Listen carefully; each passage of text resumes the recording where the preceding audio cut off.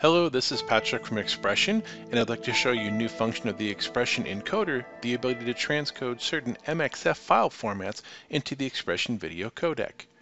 I'm working in encoder, and if you look at my sources, I'm going to have a watch folder structure that's got a parsing option for the file extension filter of .mxf. What that means is files thrown into this folder now when it's being monitored will now also find .mxf files. So what I'm going to do is this. I'm going to minimize this. I'm going to go in. I've got a test file that's been provided to us by one of our customers. I'm going to copy it. I'm going to come over to my input folder, which is labeled news. I'm going to paste it in. You'll see that it went in. So I'm going to come back to my encoder manager. I'm going to go to tasks, and you'll see in the tasks it's transcoding the file. Now, in all fairness, I'm doing this on my laptop, which has quite a bit of content on it, not a lot of free space in the drive, so it's running kind of slow. So I'm going to let this run, and we'll speed this up so that we can get through this tutorial a little quicker. Okay, we're just about done. I'm going to let that go. It's finished its filing, and once it's done that, it should be appearing in my XPression clips database. So I'm going to go back to XPression. I'm going to find that clip pop in here. I'm going to resort my clips by date, and you can see the file has shown up. Also, you can see I've got an email that's telling me that the file has transcoded. It gave me the start times and the time codes and everything else.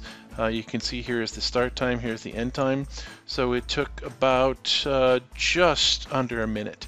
Now, I've got the file here. I'm going to show you something else interesting. If I go to my clip browser under settings, I've got the option for timecode to use source timecode for ins and outs. Where this is interesting, this particular file, if I go to edit it, by right-clicking on it, choosing edit, it's going to load the clip, but what I want you to notice is the in times and the out times have the source time code. This is a 30-second clip.